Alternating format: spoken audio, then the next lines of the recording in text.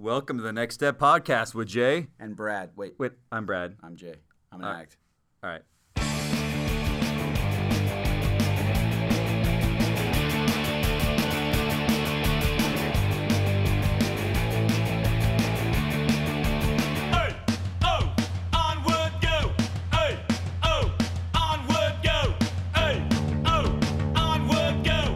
Foot tomorrow.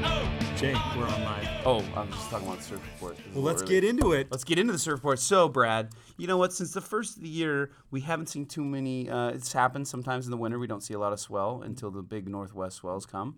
But guess what? We getting This is a recovery podcast, but we always start with a surf report. Go ahead. Yeah. So the surf report, we share some things and news, and so right now the surf report, it's pouring rain here in Southern California, so we're getting finally some swell coming in, and tomorrow's supposed to be 4 to 6 with 8-foot sets that come in Does occasionally. it say fair to good or fair, poor? It says poor to fair, but that just means it's got a wind, leftover bump, so we just got to find Yeah. a secluded spot. But then come Thursday, it cleans up, and it looks good to fair to good. And then the rest of the week, it looks like we got some good swell coming up. Awesome. And we getting snow in the mountains. I went snowboarding over You the Christmas did. break. How fun was that? It was awesome. You I had a had been blast. I can't tell when my skiing. kids are old enough. I had been skiing for many years because good friends in Utah have a place at Deer Valley where you can only ski. Is that why? So I always wondered why. Yeah, so when I you thought- said you skied, I'm like, that doesn't make any sense. Brad's You- good at all things board. Have you been to Deer Valley? No. Okay, so when you have a ski in, ski out cabin on Deer Valley, I'll give up snowboarding to do that. Okay. So I did. Makes sense. But some situations changed, and And you decided to. we went to a snow basin. And Where's that at? my son has been dying to snowboard. Snow basin's up in Ogden by Ogden, so it's north North. of the Wasatch Mountain. So not Lake. that mountain range where Park City, it's different. Correct.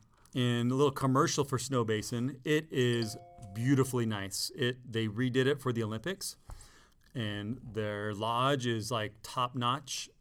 Actually, don't go there. It's kind of it won't get too crowded, but it's beautiful. It's awesome snow, great people, no crowded, and it felt good to get up back on the snowboard. That's freaking awesome. Yeah. You guys had a great time.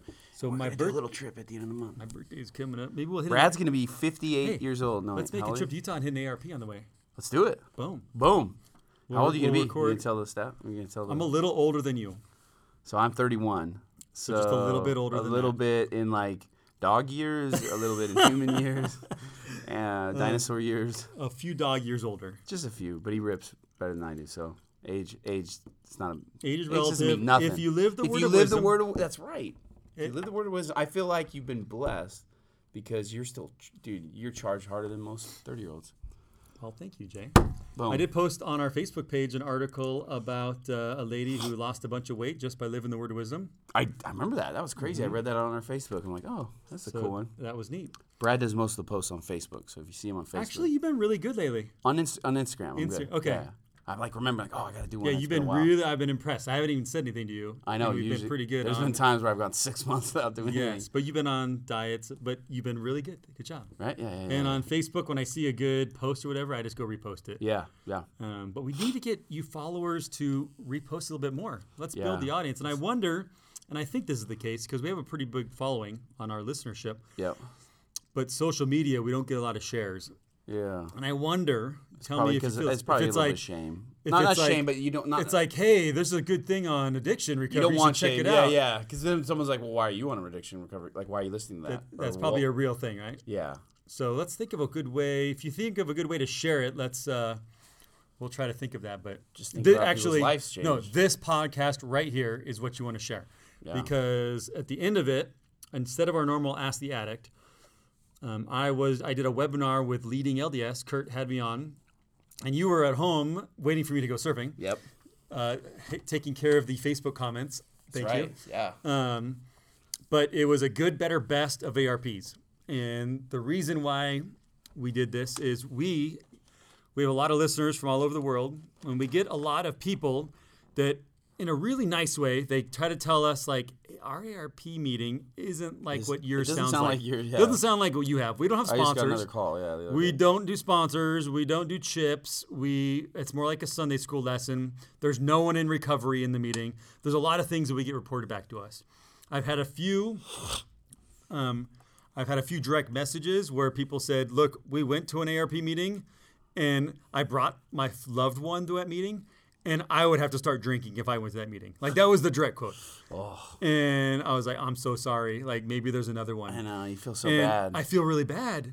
And so our hope is it's not out of pride. It's just, look, this is what we found success. We followed the manual. We followed the best practices. We just did what other people did. But Yes. we didn't try to recreate the reel. No, and we're not trying to recreate a Sunday school lesson because the 12-step meeting is not. And I think a big thing, too, is there's a lot of ego taken out of it because it's very easy because let's be honest, with the podcast and just in general in our stake and our community, I get calls all the time. I just got one before the meeting started and before we did this person, they like tell you like you're doing so great. It's easy to go, okay, cool. Now I'm going to make my own meeting the way I think it should be. Like I'm going to give a lesson or I'm going to do this. And so that's what's cool is this podcast later after this news section, guys, Brad goes into detail with Leading LDS podcast, right? Yeah, That's what it's called. Leading LDS. Leading LDS podcast. And he goes into detail of how it should be done. And good, better, best. Like here, this is good to have it this way, but here's better. And then obviously here's what we found be best, not just for our meeting, but we followed another meeting that did the same thing. Mm-hmm. And what's gone before is AA. That's what I mean. Yeah. Has been around since the 30s.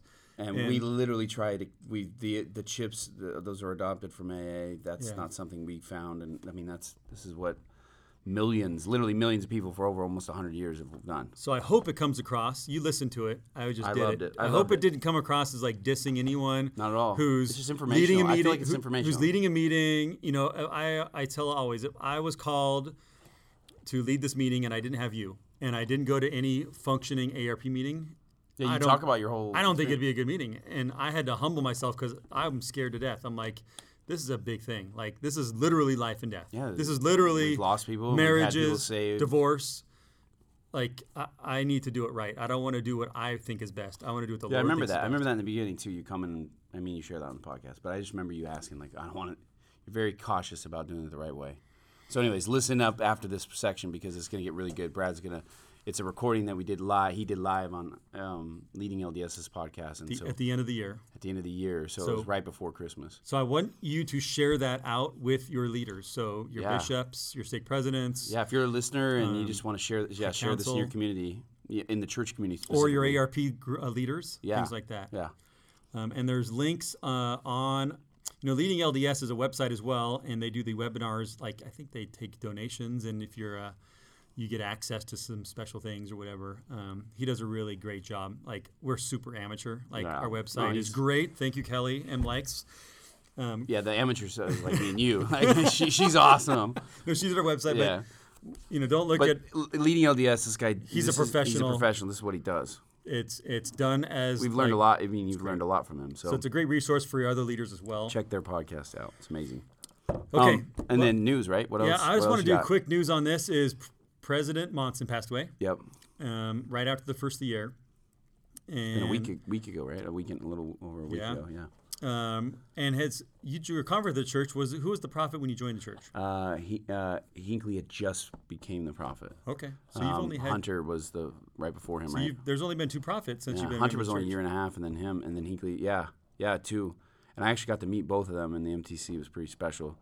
I got to see Hinckley. He died that year, and I got to see him 3 months before he passed away. And in the MTC? In the MTC, I got to have a sacrament meeting with him and Monson and a bunch of people. So I'm going to say most of your adult life, President Monson has been the prophet. Yeah. I mean, because Hinckley was just those first 2 years. And then... on your mission, which you don't get a lot of... no, I just had that special experience, but I remember Monson and literally... So when I first joined, I was like in most converts, I was gung-ho, and I wanted to learn everything I could. And I remember buying the church's DVDs on all the prophets. Yeah. And when I got to Hinckley's, it was amazing. But I remember getting to Monson's, and when I learned of, which he shared this in the MTC when he came into the special fireside, it was not planned. He shared from his heart. But I didn't know he didn't serve a mission. I didn't know that he was in the war. He was pretty much didn't have he had a lot of good examples in his life, but didn't really have a structured born in the church raising, and the first time he read the Book of Mormon was in the war, he was in the military somewhere. And I remember that story where it was in the bottom of his bag and his bunkmate wanted to see what, he learned. Yeah. This is a man that very quickly, rapidly changed from 18 on, and then boom, was called to serve as a bishop, and then boom, mission, and then boom, and then then 70 years. Right. 70 years of service. I can't even fathom that. You You were pretty fired up on was it what was the liberal newspaper that? Yeah, didn't New York do- Times. I've signed a petition and put it out there. I mean, instead of like praising a man's like life, the good things he did, It was a secular view of this person. It was all political, and Yeah. this man has done more for just like a lot of other church leaders in this world have done a lot of amazing things in service. That me and you, I care about surfing, and I like to help people when it's convenient. But this man literally Right. He dedicated his life. dedicated his life. So another And his person who's dedicated their life is Our- President Nelson, Who's going to be? probably going to be the next prophet. Do you Yeah. know much about him? I know that he was a heart surgeon. Okay, yes. I know that we were talking about this before. You're going to share hopefully a little bit more in detail, but he almost didn't become a heart surgeon, right? Like, or he almost quit because it was so in one of gnarly. the Like he recent lost conference talks. Yeah. Yeah. Maybe I'll link that on our show notes. But so on Church of Jesus Christ of Latter-day Saints, LDS.org, there's on the youth section, 11 things you didn't know about President Nelson. He seems like a really good person. Like obviously they all do, but he's always struck me when I hear him talk since day one. Just like I don't know. Before I go through the like Monson, just happy. the literal, he's a heart surgeon. He invented like a specific heart. Like isn't he like a famous heart surgeon? Like Very he's like famous. world renowned. world-renowned, Heart famous surgeon. heart surgeon, and he invented a specific surgery. And I listened to a talk from him today where I can't get into it, but he figured out some sort of I don't know if it's like Procedure. salt where they run it through the veins, the blood, and the heart will stop beating, and then they can work on the heart. And then get it to beat again. So and then they basically get it put beat people again. like kind of dead and then bring them back to life. Yeah, I don't know if that's the crazy. thing he invented, but so this guy was He's no joke in No his secular joke. life and his no joke. business life. And I know a lot of the detractors are like, these church leaders, like dude, he gave up like very successful practice to talking go about- serve nonstop.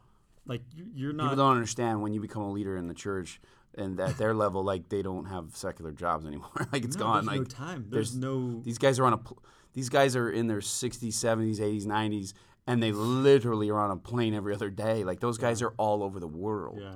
They're not Right. just sitting in their castle No. and then like we just do a Right, broadcast writing twice. speeches. Because a lot of the church non-members, they see that, they know about the broadcast that happens twice a year, general conference. They think they just spend all year. Oh, they spend all year just collecting income from from us, and then all of a sudden they just show up and we praise them. Like, no, dude, these guys literally, if you follow like the churches, They're nonstop. these guys are like, would make you and me tired, and they're out there at 90 years old and 70 years old, crushing it. All right, so let's go through the 11 things that we didn't know. Did you Okay. know he hates liver? No, but liver's really good for you. His mom used to serve it. He waited until she looked want some away, liver right and then now. he stuffed the liver into his pocket. In his pocket. That's look at that. Look at him as a kid, dude. All right, he played football. Says Really? sort of in high school. Sort of. He was on the football team, but he didn't want to. This is interesting. In high school, still, he didn't want his hands to get stepped on. So his coach, who probably a little annoyed with him, kept him on the bench. Later on, President Nelson made those hands to perform heart surgery on his former coach. Whoa. You know he was razzed. You know, like as a Oh, kid in football for saying, I don't want my sure. hands crushed. For They would sure. make fun of you in 10 seconds. And then later he saves his coach's life. Do you know he's a convert to the church? I didn't know that. Yeah. Is that like a first prophet? Minus like back in the day? No, there's a few. So I there's think hope Uchtdorf for, is as there's well. hope for my soul? Yeah, Is that what you're brother. saying? Okay. So his Say this, parents wait, were what? inactive members. Weren't active members. They sent him to Sunday school. He often ditched class to go play football, but his home teacher patiently taught him the gospel and the importance of church and the Sabbath. When he was 16, President Nelson and his siblings were baptized, and then his parents eventually became active. That's cool. So joined as a teenager, much like you, Jay. That's cool. He has 10 kids, 9 daughters and one son. Wait, 10 of his own children? Yeah. Oh my gosh. They're so special, these men. Yeah. That's just special enough right there. And his wife, obviously. Yeah, of course. So 9 daughters and 1 son. I wonder if that son's the last one because, like, I gotta get a son in there. Oh my gosh, he just kept trying. Probably. I don't know the order. Maybe. Pretty much, dude. He has perfect pitch. He's a musical superpower. If you ask him to sing an A on the musical scale, he can do it without needing to hear it first. Whoa, I couldn't hit a note if my life depended on it. You can play a good guitar though. That's He served in the Korean War. That's So he crazy. was a veteran in the Army. Korean War. That's a long time ago. So Served in he's older. Korea, Japan, and at Walter Reed Medical Center in Washington, D.C. He went to he a medic? Harvard. Yeah. Probably he's right, medic. Yeah. So he went to LDS Business College. Hey, like this guy's just like you, bro. LDS BC. He went to LBC. LDS BC. That was my then college. to the University of Utah, and then got his PhD from Minnesota. And then he got surgical training at Harvard Medical School. Wow. There in Boston. And then he says he literally touches hearts. A world-renowned heart surgeon. President Nelson developed the first artificial heart lung machine. That's what it is. Wow. It basically takes over the jobs of the heart and the lungs during heart surgery.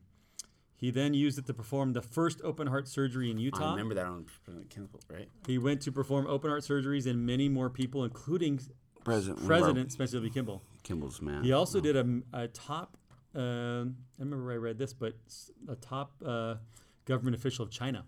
Really? Mainland China. They flew him in there Whoa. to do that operation. And he speaks, well, here we go, the next one. He speaks Number fluent 9. Mandarin.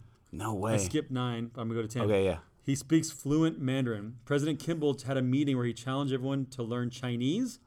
President Nelson took the challenge and became fluent in Mandarin. Not even from a mission. This is just like studied it himself, bro. 10 kids, heart surgeon, apostle, all learn Mandarin on the side. Wow. While they travel. He helped bring the gospel to Eastern Europe.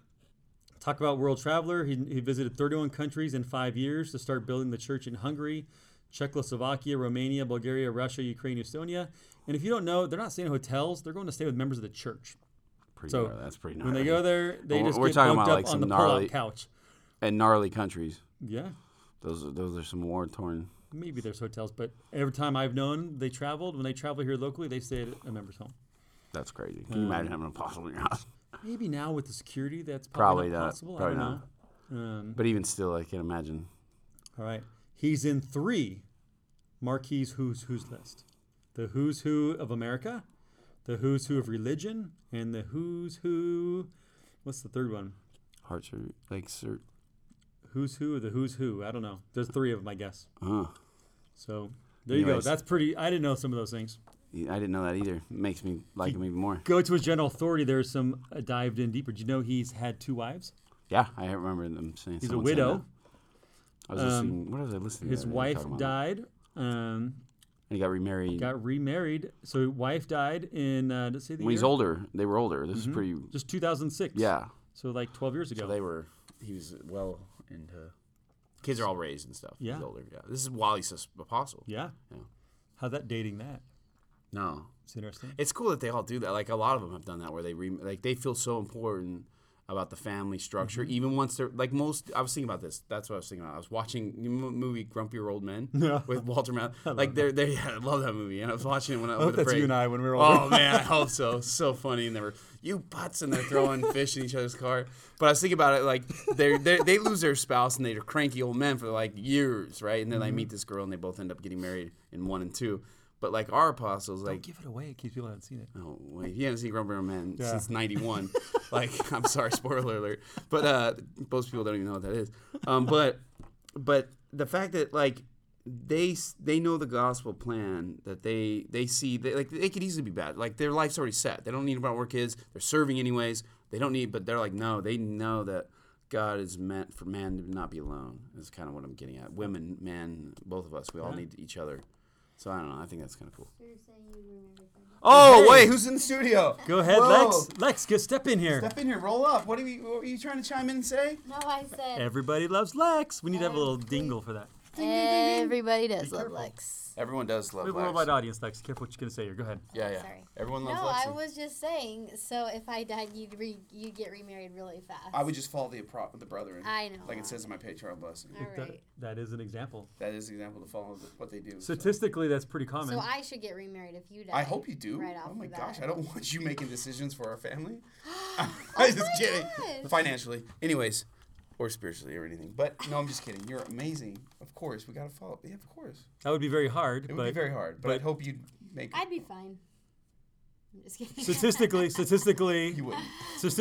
widowed men get remarried pretty quick, Oh yeah, my dad would definitely. and women tend to not. I mean, I think that's. yeah, I think all because statistics. women can take care of themselves, but men we really can't. Like, It doesn't say it's not good for women my to be alone. dad literally doesn't know how to shop, like in the grocery store.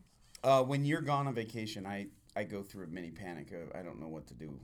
Luckily, your mom lives close by. Yeah, because there you go. Because every time Lexi's out of town, your mom's over at the house. Oh, for sure. He doesn't like take care of the kids by himself. I just learned how to be an adult over the last 5 years, let alone kind of. a single adult. Like while you're gone, kind of an adult. I'm kind of an adult. If you need some This is backstory why on she's here, not- go back and read. If this is your first time listener, go back and listen to some other podcasts with Lexi. This is why she's not allowed Sorry, in the studio. guys. Everyone- I I won't love say you, anything. Lexi, because it's real talk. Real talk. I love it when you admitted that Jay had a crush on me the first time. That's my You did? favorite. That's my favorite episode. I play that over and over again. She just listens to that. He's so happy. A man crush. Oh my That was gosh. cool. Like I like that. Yep. Thanks, Like, Jay. how am I gonna get in that crew? I'm like, I don't know. Just go surfing with him, I guess. There we go. He had to do a backside off the lip, and then he was in. Guess who texted me? Or was it a call? What was it? I Let's didn't do that. All right. I Let's didn't not say dwell on that. this. I didn't say that. Anyway, so Hey, when is he going to be called? Like, I when do they am really? as- When do they? Sorry. I don't know. You have to listen. Well, it to won't be the- sustained till conference. Yes. April. Yes. Really? Yep. Wait, why? That's just So how we it need is. one right now? Of course, he'll be called, but then they'll sustain him as He'll the be church will sustained in at general conference. That's how Oh, it's I'm worked. surprised they don't just like do it like Lex, somehow, maybe that's why you're not head of the church. maybe over like a. Christ has his church set up. There's an order to it. There's an order, babe. All right. Well, I will have lots of news when the detractors try to find stuff they don't like about him. Good luck, and man. claim how he's an old man and Good luck. outdated. This guy's more. Wait, how old is he? I don't know. Old. He's awesome. Like This older guy's than- accomplished more If you in really his life. want super specific church stuff, there's probably other podcasts. We're all about recovery. Yeah. So this is just And church news. So if you're listening high the first level time, you're like, church- what are they talking about? It's just news. High level church and addiction news. We're gonna go light on the addiction news. We're gonna go straight into your share. Oh yeah. I'm still gonna throw your share in here. Yeah. And then right after Jay's share, we're gonna do the Leading LDS good, better, best ARP meetings. I hope that you share that with other people. Brad killed it. Share it. Share And it. and one more little push if you've been benefited from this podcast. If you go to our website 12steptochange.com, there's a little tab on there on donate support. If you feel so inclined, we almost got enough to get Jay a new mic. Yes. Yes, please. So when we do interviews, we can have really good audio for everybody. We'll also, in the new year, we hope to get out and do some more firesides and, We and love meetings traveling. and whatnot. We So want to interview more people. that will help a lot. So we got a great year planned. I hope you're stayed sober over the holiday. Jay, any advice? Let's quickly. Holidays are a tough time for a lot of people. Relapse can tend to happen. Relapse is a sucky thing. Yep. But it can be a part of someone's recovery. What's some advice for someone on there that may have slipped up over the holiday break? It's a new year. It's a new you. I know it's all cheesy with New Year's resolutions, but to make it, if someone that says New Year's resolution is cheesy is someone who's pessimistic and probably not in recovery. Because if you're in recovery, you realize, like really in recovery, you realize that you're always rebirthed because what gets you sober won't keep you sober. And so 10, 11, 12 has to be a continual growth pattern. And so I don't care what I just talked to someone tonight who had some mess ups over the holidays, just like you said. And I said, okay, cool. Now, well, it's January 9th now, so let's not live in December 9th or whenever your day was that you messed up. Let's live in today, right? Because you have to honestly look at. And the ASA saying is what you don't lose the time. Yeah, you don't lose the time. Yeah, you know, my advice is to not live in the past. If you've messed up, you need to get honest with your sponsor, and then you need to get honest with your bishop, and you need to get honest with Heavenly Father. And guess what? It says in the Scriptures, which we heard tonight, as soon as we repent, we're forgiven. And so we just need to move forward and get back on the. So you should just go to your meeting, get honest in a meeting. Yep. Share with the Get meeting. honest with your sponsor. Sponsor should be first thing. Or Heavenly Father should be on your knees and pray, and then the next thing is your sponsor, and then bishop if needs be. If not, then your sponsor. If you're in recovery, your sponsor you need to have. You just come on. And what about Your sponsor's been there. if you've got Come on. if you've got a great meeting where they're doing sobriety chips? Yeah. Yeah, if you need if it's your main thing and you need to take a new newcomer chip, your sponsor will know what to do, and so that's why I say go to your sponsor and Your sponsor's been through that before. I and promise you, your sponsor's been through it. But that's the thing is, when you're new in recovery and you relapse or you have a moment of maybe it's not your actual addiction, so you're not necessarily a relapse because you're not relapsing on whatever prior to the meeting, but you're still making choices aren't right. You're always worried like, oh man, they're gonna judge. Like, dude, I promise you, your sponsor's been through it. I don't ever get a call from people I've sponsored that are now sponsored people going, I don't know really what to do. What do I say? Like, they know what to say. We've all been through it. We've all been through it. And I've seen through you like the inspiration that comes. Like, yeah, you shared a lot. Like, there's words that come out of your mouth. Oh man, in those conversations. Those one-on-one meetings. It's like, or one-on-one phone calls that are in the middle of the night from someone, or in the text message. It's like all this other. My brain's 100 miles an hour, and all of a sudden it just stops. You know exactly what to say, and then all of a sudden it clicks back to crazy. But like, it's like, dude. Anyways, Heavenly Father already knows, so just be honest and let's move forward. That's my advice. Okay, awesome. Well, New year, new you. Happy New Year. Happy New Year. We're excited for 2018. And Brad's with the podcast. turning 100 this week. Next week. All right, bye.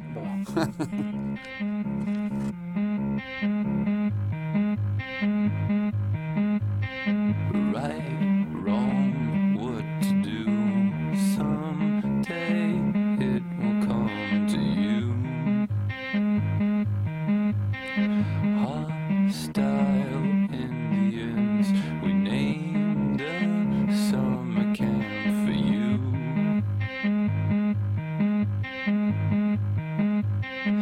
I've got nothing to say.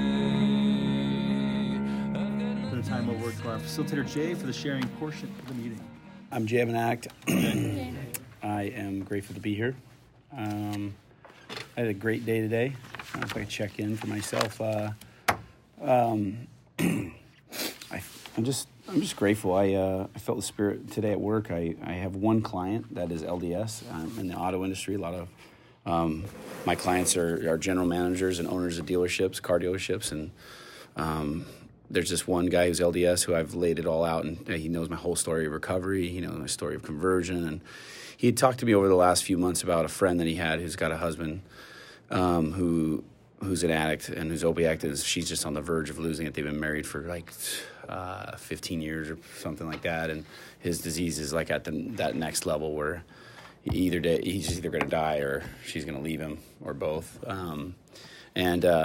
And this is like way over in Duarte, which is off the 210, so far away, kind of by the fires, right up to where the fires are. And I went over there today. I was supposed to go yesterday. There's all these events that led to today, to me being there. And as I'm doing my transaction with business and then about ready to leave, in walked these two ladies, and one of them was like, you could tell like the boss, the other one's like kind of like the little follower, like like the one who's like a little trainee. What's the right term? Like protege. I don't know, follower. They just followed her, so that's what I said.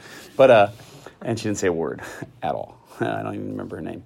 But the main lady who came in had this bravado, like just like alpha type A. Like, it's a gnarly industry that we're in the car business. But so like females really have to take it to the next level. They feel like sometimes and she had that, like, kind of shook my hand and just kind of like, okay, like, move, like, here, I'm here to see Jacob. Hey, Jacob. Hey, honey. Like, this is my client, right? And, but we started talking, and one thing led to, I was about to leave. I was like, okay, let you do your business. Thank you so much. I was done with what I needed to do, and I was ready to leave. And my client said, no, why don't you stay? I'm thinking, why does he want me to stay? Like, this is weird. Like, I don't know these two people. They're probably from the bank. Like, I'm a marketing person. Has nothing to do with anything. And he had me sit down, and little did I know it is the same lady. He didn't hint this, like it just came out that it's the same lady. And so we start talking, though, first off about the church. She mentioned, I don't know how we got on that subject, but she's Jehovah's Witness. And I said I had a lot of respect, missionary-wise. Like, they go out and they pound the pavement just like we do. And I've talked to a lot of them over the years, and I have appreciation for anyone who's willing to do that for what they believe. And that's kind of how it started. And then I don't even know how it got into it. She's a convert to that church. I'm a convert to this church, same age, 18. She was 18. And then somewhere along the lines, we talked about, like, what I do. I don't know how we got into recovery, but obviously it came out. And this lady, it went from like this, like now we're like slowly bonding on the same level, right? And it's so interesting how it is, like, in life. If I could parallel this to my first meeting, which only one person in this room was there in my first meeting, and that was Mike. And when I first walked into that meeting, there was zero connection. It was me, like, I thought I was better than someone, and I thought I didn't deserve to be there, and this, that, and the other. And interesting that when we share, right, when we open ourselves to each other, you connect and you relate and you identify with other people's story, which I talked about a little bit last week, and that just drops these barriers, right? And that's what was happening in this conversation today.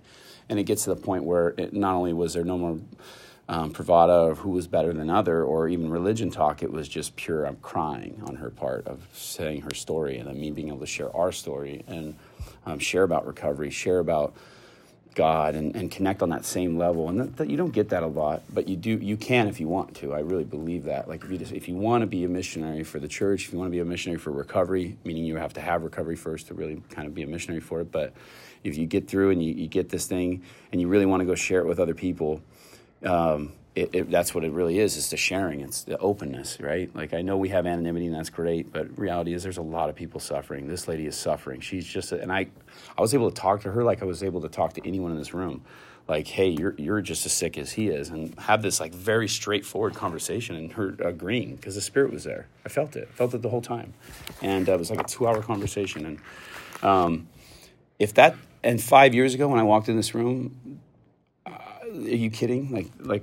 You want to hang out and ask Mike what I was like 5 years ago? You can do that, because I wasn't the same person that's sitting in front of you saying these words right now. I'm not even close. I was broken.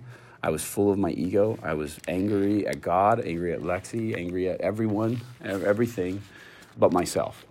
Right? I was blamed everyone but myself. And but if you're struggling, if you read this step and you're like, how am I supposed to trust God for whatever you're going through in your life personally? Just trust the process, right? Like it says, like just follow what your friends here in the room say, which is just go to a meeting, ask for help, right? And don't pick up, don't use, or whatever your addiction is, and then trust in the process. Because I'm not the only one that has stories like this. That 3, 4, 5, 6, 10, 15, 25 years later, their life's a whole nother spot.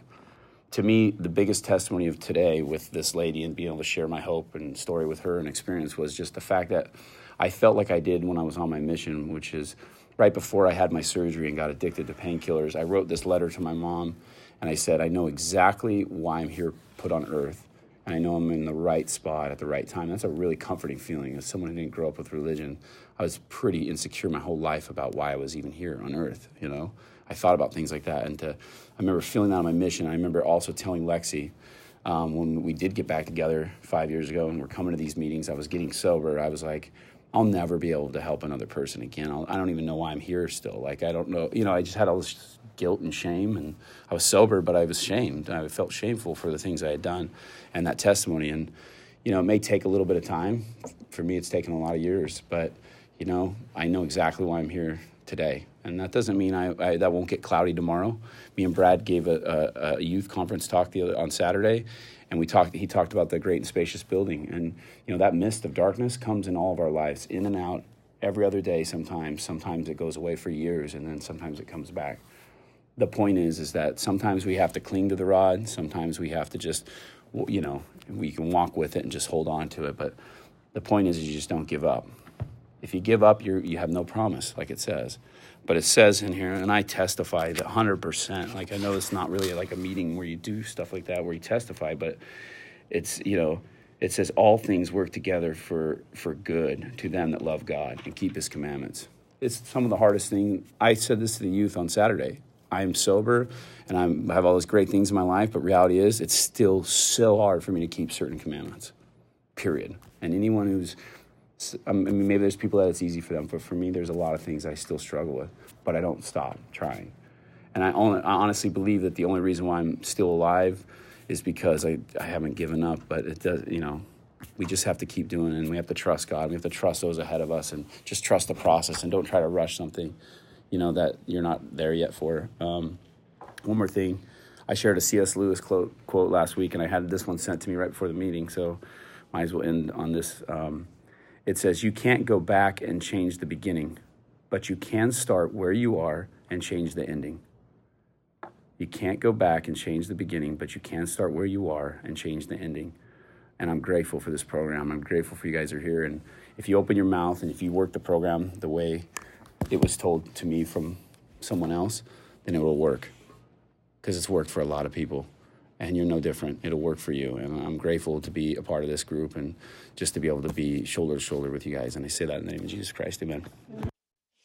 All right, we are live. Hello, everybody. As you're scrolling through Facebook, hopefully you're stopping here and hitting the sound button so that you can listen in to this live webinar that we're doing. We do webinars every Saturday morning for the Leading LDS community and anybody who's interested about various topics, and excited to do this one. This will probably be the last webinar that we do in 2017, just because, I don't know, it's a busy time of year, and maybe people don't have time to tune in. As I'm gonna, Facebook usually screams at me about now, so I'm anticipating that. But yeah, so this will be the last webinar for. Yeah, we hear you. There goes mute. All right, good. Yeah, so last webinar in 2017, but many more to come, and they're always fun and insightful, and we love the interaction we get with Zoom doing the webinar software we use, and that's probably the best place to watch this. Of course, if you're watching by Facebook, you can still participate, ask questions in the comments section.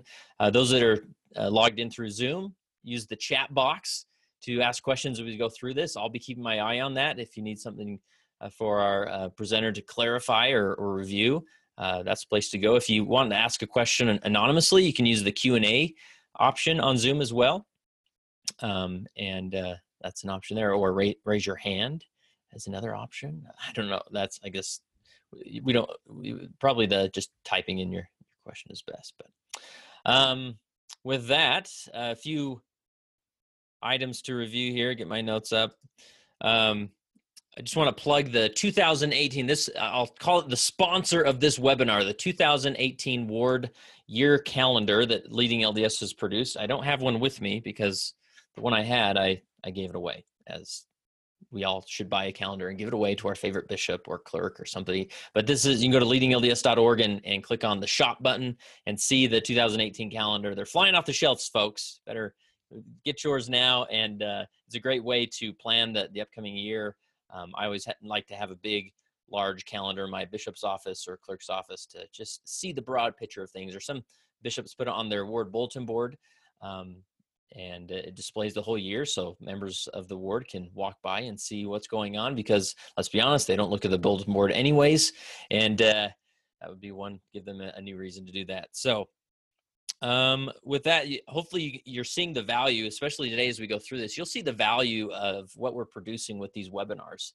And I want to exchange value for value. And those, if you want access to I think we've done 10 plus webinars so far on various topics, from addiction to having tough conversations to shame, all sorts of different topics that are going to apply to any leader. And so we put these in our core leader library, and that our core leaders have unlimited access to these and can review them and watch them over and over again, have access to MP3s. And I'm just about there. Hopefully by the end of the year, I'm going to have a separate podcast stream for our core leaders that they can just subscribe to and automatically get these. And so there's definitely a benefit by going to Leading LDS and becoming a core leader. And if you don't know what a core leader is, that's just somebody who is contributing to Leading LDS on a monthly or a yearly automatic basis. And so whether it's $1 a month, $12 a year, simply are giving $5 a month, $30 a month, whatever it is, we appreciate your donations. And as a nonprofit, that's how we function. That's how we keep the wheels churning of Leading LDS and producing even more content that way. So with that, we will go to our guest. You have heard his voice before, I'm sure. He's been on the Leading LDS podcast, and one of my favorite episodes I love to share to new bishops who maybe don't know what they're in for. But we're going to Southern California to talk with Brad Barber. How are you, Brad? Doing good. How are you, Kurt? Very good. Man, how's the weather down there? It's like crazy cold here. You know, it's perfect right now. We're 75, 80 degrees during the day, and it gets down to like high 40s at night. So we got cool nights, warm air. If you listen to our podcast, Jay and I talk about going surfing all the time. The wave's been perfect. My son's going to be banging on the door shortly, asking me when we're going to go. So if you get interrupted, that's because it's Saturday morning.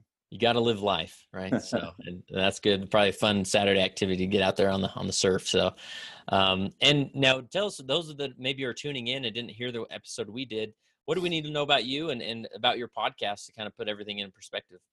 Well, I am a Southern California native, grew up in the church. I guess what brought me to this point was, and with ARP was a gentleman and his wife moved into our ward about, it's been a little over 5 years ago. And bore his testimony the first Sunday there about the fact that he and his wife had just gotten back together.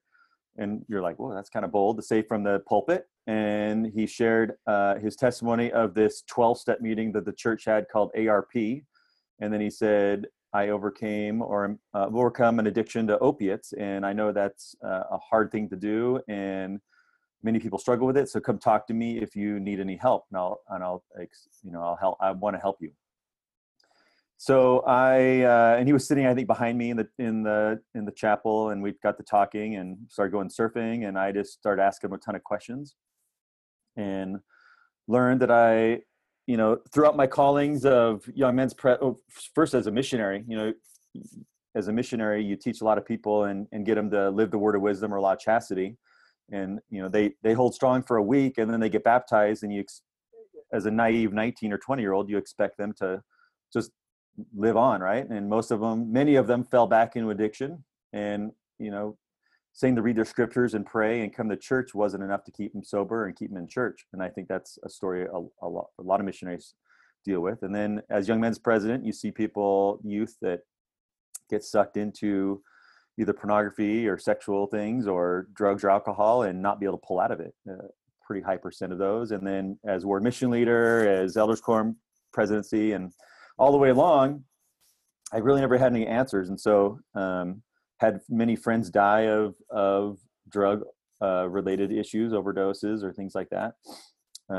Many families, I'm old enough. Jay calls me the old guy in the podcast. I'm the old guy where I've families break up, divorces, and they're usually tied to addiction or adultery or and adultery is highly related to pornography. So when he was pretty open with me asking a lot of questions, I was blown away. I'm like, why didn't I know about this 12-step meeting?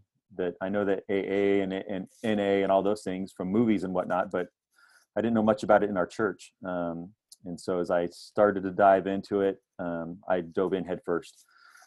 And then fast forward, so we started a meeting in our stake, and the meeting that Jay got sober in had 5 people in it in the farthest south part of our stake. We're in California, so our stakes are a little spread out more than probably Idaho and Utah. So people, Jay was driving 30 minutes to go to this meeting every week. And before, he was driving over an hour when he lived farther away. And so that, basically a meeting with not that many people 4 or 5 years ago, and we now have many meetings in this area. And the message I wanted to get across, so we started a podcast to share it out, and now we've got tens of thousands of people to listen all over the world, and it's heavy to think people are like, you saved my life, you saved my marriage, and so that's pretty heavy. And Jay and I, it's a lot of work. You're a professional at this, we're amateurs, but it's a lot of work to get our message out, a lot of late nights, but it's all worth it. So yeah, I'm all in to try to spread this message and help as many people as possible. Yeah, absolutely. And I think your podcast is so valuable. I can't recommend it enough to those who are listening in, to be sure wherever you subscribe to the Leading LDS podcast, be sure you're searching for the Next Step podcast and listening to that. I actually just finished your latest episode this week. And they're always, I got to say, you talked a little bit about Jay and his, what do you call it? His message that he shares every week. His share, it's called. His share, right? Yeah.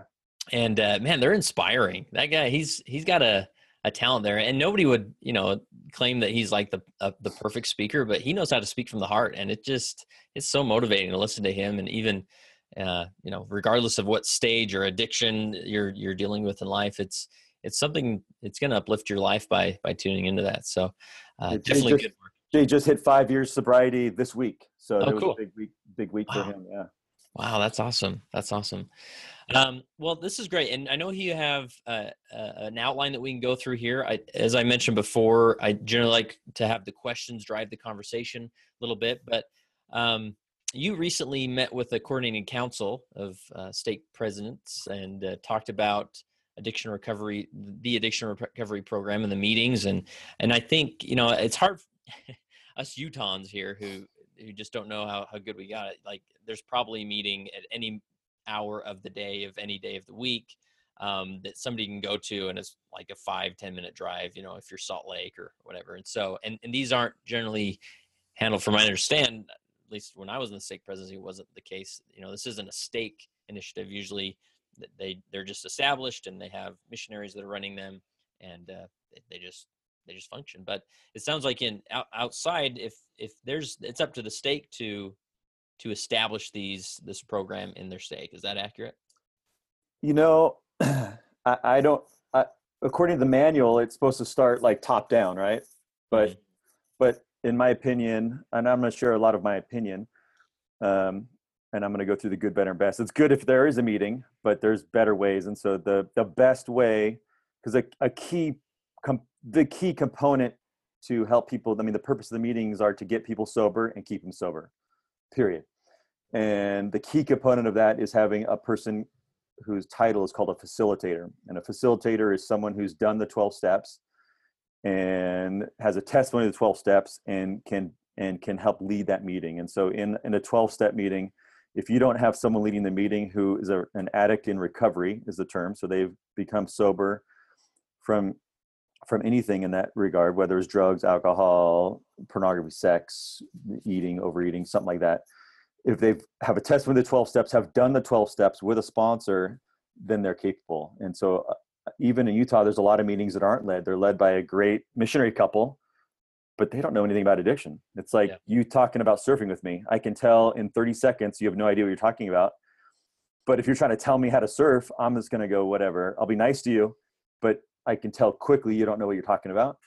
and addicts do the same thing. So that's great. I know you care, but you have no idea what I'm going through or what I've gone through. Yeah. And so having someone who's gone through that is critical. Yeah. If there's one thing that a leader could take away from this webinar, from the podcast we did, by the time I served as a bishop for 5 years, and by the end of that 5 years, if you would have asked me what's a sponsor, I would have been giving you this like general rough idea of what I think it is, but I really had no idea what a sponsor was.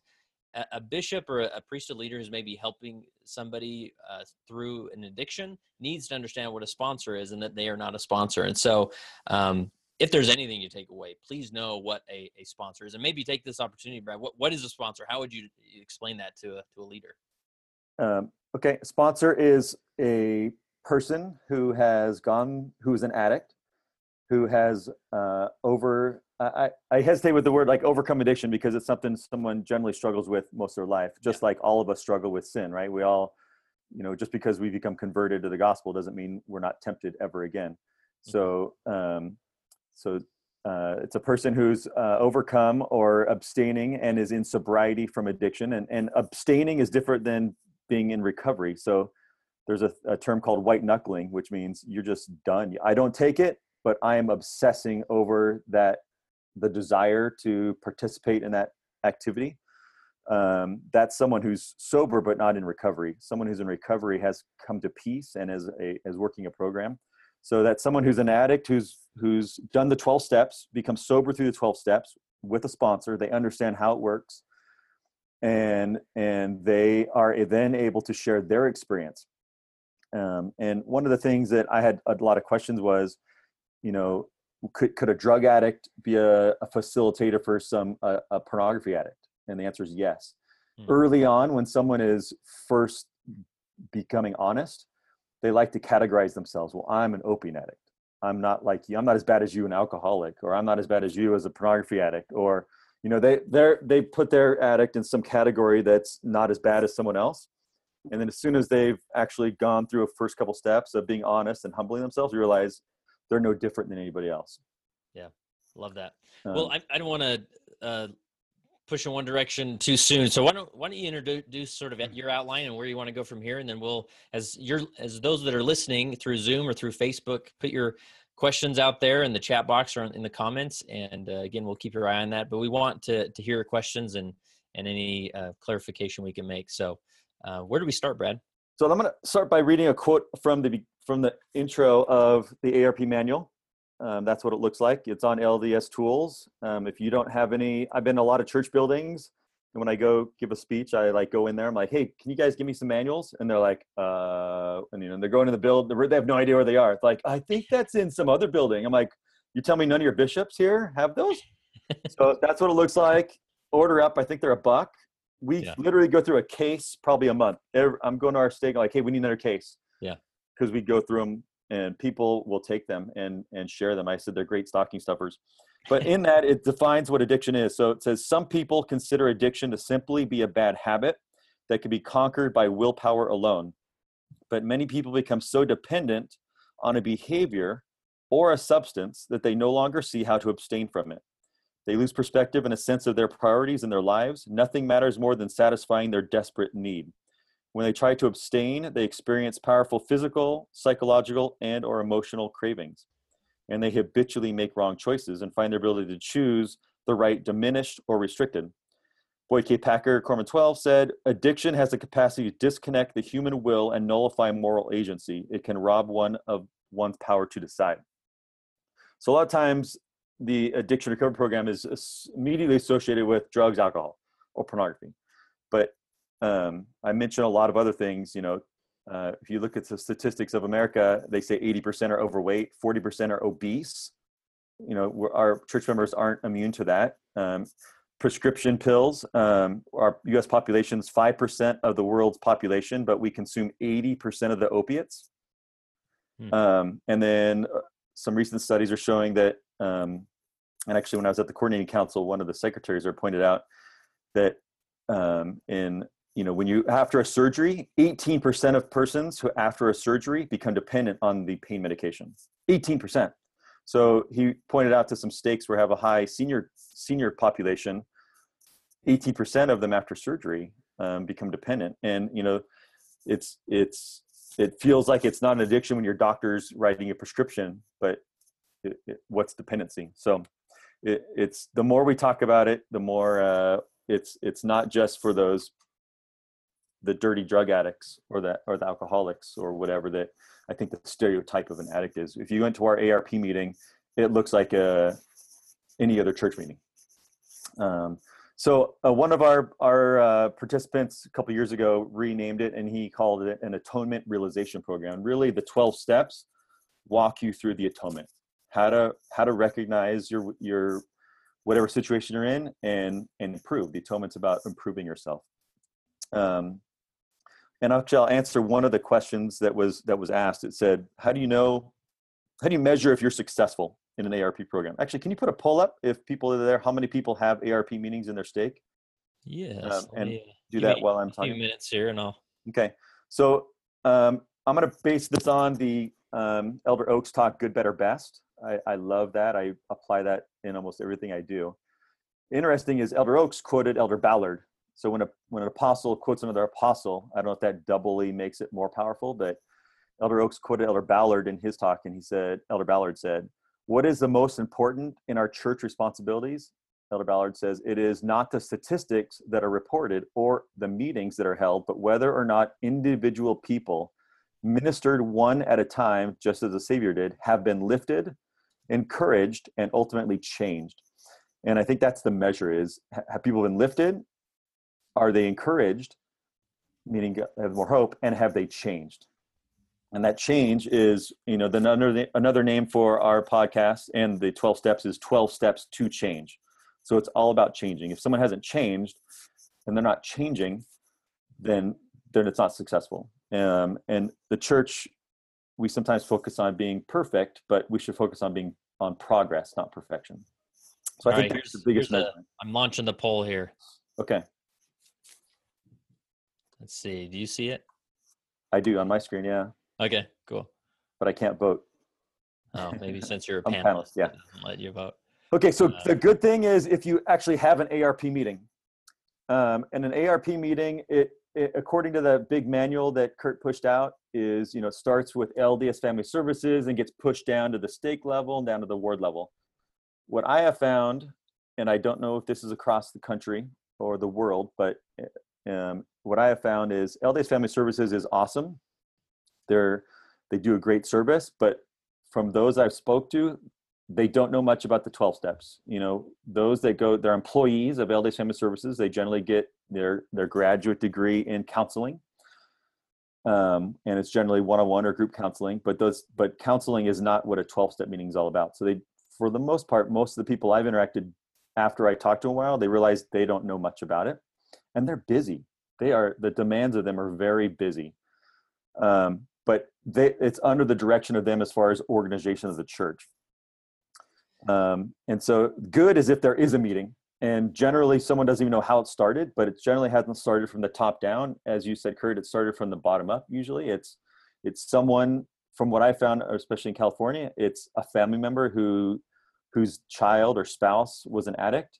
And they're like, wait, what, the church has this meeting? What do I need to do it? And they've hunted it down to figure out how to start it. But we're probably a little insulated and not as familiar with the 12-step meetings. And when I mentioned 12-step meetings, we did not invent the 12 steps. Those were invented by Bill and Bob, as they're referred to, that are the founders of AA, which is Alcoholics Anonymous.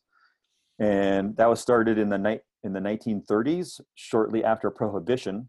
And at the time, you know, one of the reasons why Prohibition started was the addiction to alcohol was severe, and they would just lock people up. There's no cure for it. And so the theory was, hey, if we just make it illegal, it'll just go away. Governments like to do that, right? Like, if we want to stop behavior, let's just make it illegal and people will stop. And let me, do people still see the poll on there? It's not letting me, I don't know if it's closed or I haven't used the poll option as much, but I think there's a bug in it because it's, do you see it on the screen still, Brad? I closed mine because I couldn't. Oh, you could close it. Okay. Yeah. Well, maybe I just don't know how it's going to show us the results. That's okay. We'll Anyway. keep moving on. I can see people are in the comments. They can talk about it. Yeah. So, it's good if you actually have a meeting. And then what you could do is just make sure ward PECs are aware of the meeting, its location and time. Is it in the programs? I'll caution here is I've had a lot of people that get referred to a meeting, and someone mentioned in the chat box that they have a meeting, but it's usually a missionary couple and one or two persons that every once in a while come. And I've heard of those stories from people on our podcast, and they show up and they're like, this is lame, I'm out of here. And they don't go back. And so what I'm going to get into is, if that's your meeting, let's talk about ways to make it better and maybe some best. So it's good if you actually have a meeting. That's the foundation. You need to have a group leader. A group leader is, I'm a group leader for our stake. A group leader is not someone generally who's an addict in recovery. I am not. But you need to, the characteristic of this person is, and I purposely wore a blue shirt today, because we all know there are people in the church that when someone shows up in a blue shirt, they're like, why is Bob wearing a blue shirt today? What's wrong? Someone walks into our meeting and they're drinking a Starbucks coffee. I think that's awesome. They're at the meeting. But we'd all know plenty of people that are like, I can't believe you're drinking, a Starbucks coffee, let alone a Diet Coke. So, you really have to have no judgment and realize that everyone's on a different place in their life. And so if you're a stake leader, you need to, Kurt, as you said, as a bishop, you became a changed man because you just become changed. Yeah. And we all get changed in life, but I think I don't know, but I guess I've been able to. I don't really care what your background is; it's where you're going, and that's kind of the attitude there. So you need to have a group leader that understands that, and not be judgmental, or definitely not come across as judgmental. Because some people aren't judgmental, but they just come across that way. And so that's key. I think, and this is my opinion, that I go against the manual. A lot of them say that group leader shows up as a missionary, and we've had group leaders come to our meeting from like other areas. They've heard us on our podcast, and they come to our meeting, see what's like, and they show up in their shirt and tie and their missionary tag.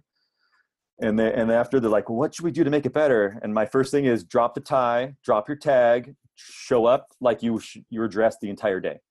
Because most addicts have been lying and pretending they're someone else their entire addiction. And don't pretend like you're someone else. If you wear a tie every day and that's you, go for it. But dress like you normally would.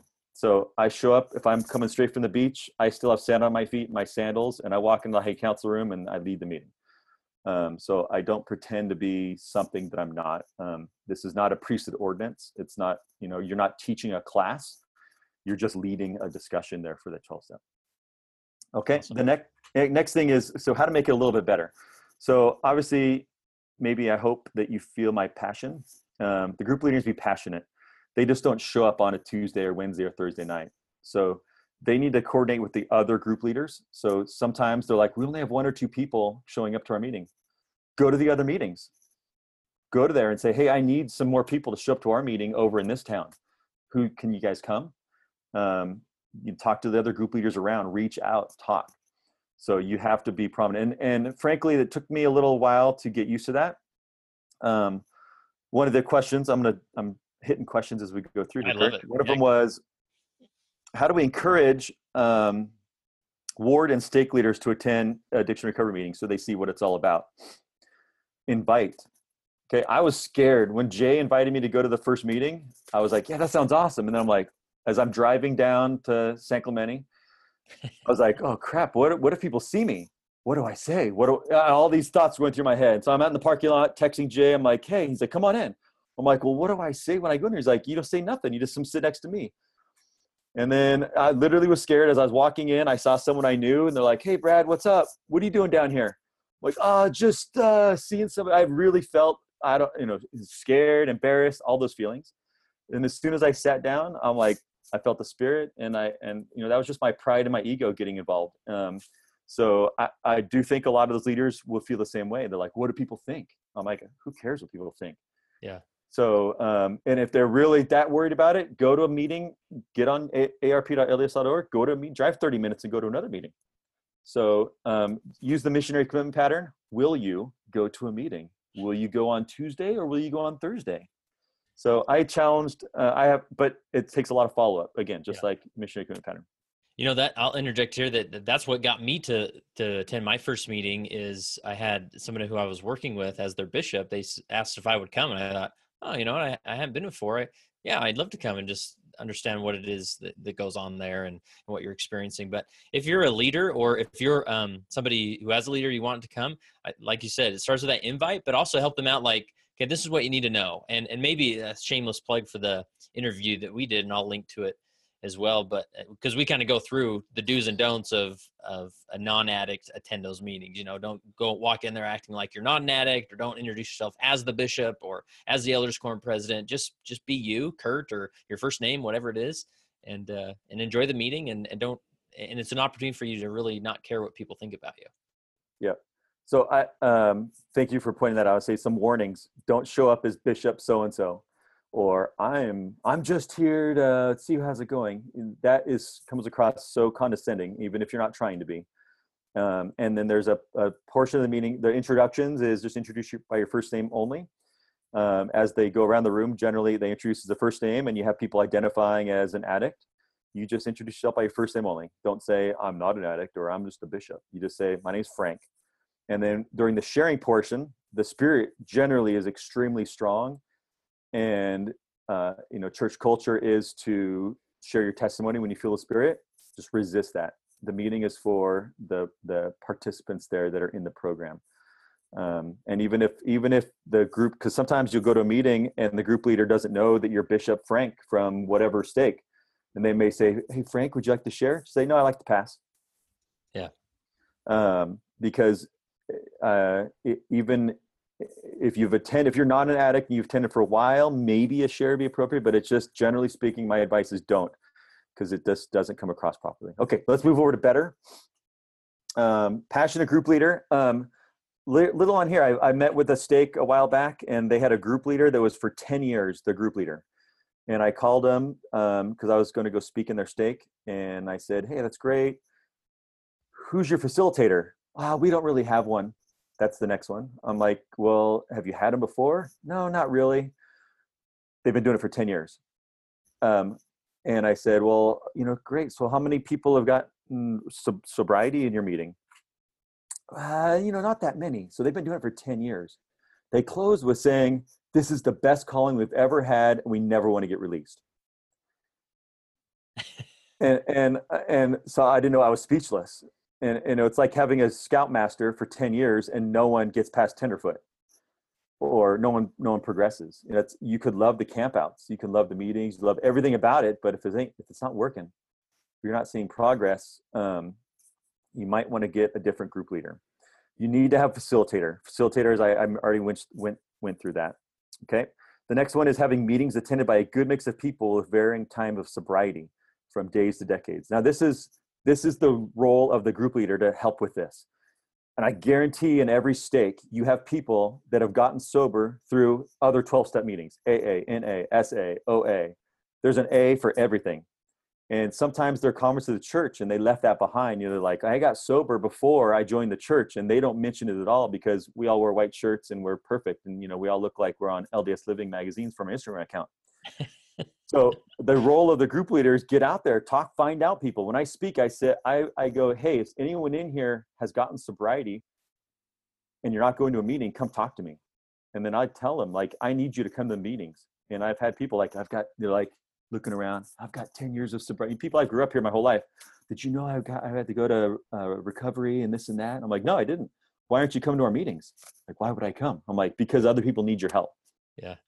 So sometimes, let me interject something, Brandon. That to me, the bishops, you have a responsibility to talk with these people, because you as the bishop know a lot of this information that maybe the facilitator or these group leaders don't know, right? And so I remember, just an example. Sometimes I remember as a bishop, there was one individual really struggled with an intense pornography addiction, and we met, and he made great progress, and he kind of felt he's at a good spot. He was participating in Word Through a Calling and just really doing well. But about 6 months later, a year later, you just sort of look at him. I remember looking at him thinking, is he okay? Like, I want to check up with him, but I don't want to be the guy that's always like, hey, like, you're good, right? Nothing's wrong. But what should have happened, I should have invited him into my office and said, hey, sobriety going great? Awesome. You need to get to these meetings because people need your help. But there's such this stigma in the church that we want to be like, okay, Bishop, this is awful. Let's get it taken care of so I can move on with my life and act like this never happened again.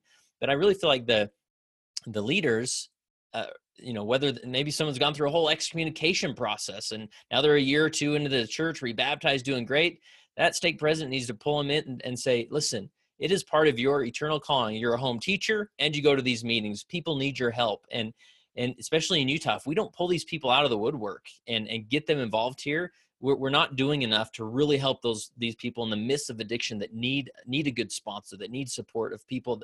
These are things that bishops and stake presidents can't do. Amen. And you, as you mentioned that my ARP senses are on, the person who does ask, how you doing, is the Sky sponsor. Yeah, absolutely. And that never goes away. So with Jay, got sober 5 years ago, when he goes and gets his 5-year token or chip, his sponsor's there. And for 5 years, I mean, it never goes away. You have people that have been sober for 25 years, they still talk about their sponsor. They're still talking to their sponsor regularly. And then you've got multiple generations of sponsors. So that's how you keep sober. And so one of the sayings that I use is, don't hide your recovery under a bushel. We use that for, you hide your talents, but your talent is, you've overcome a lot.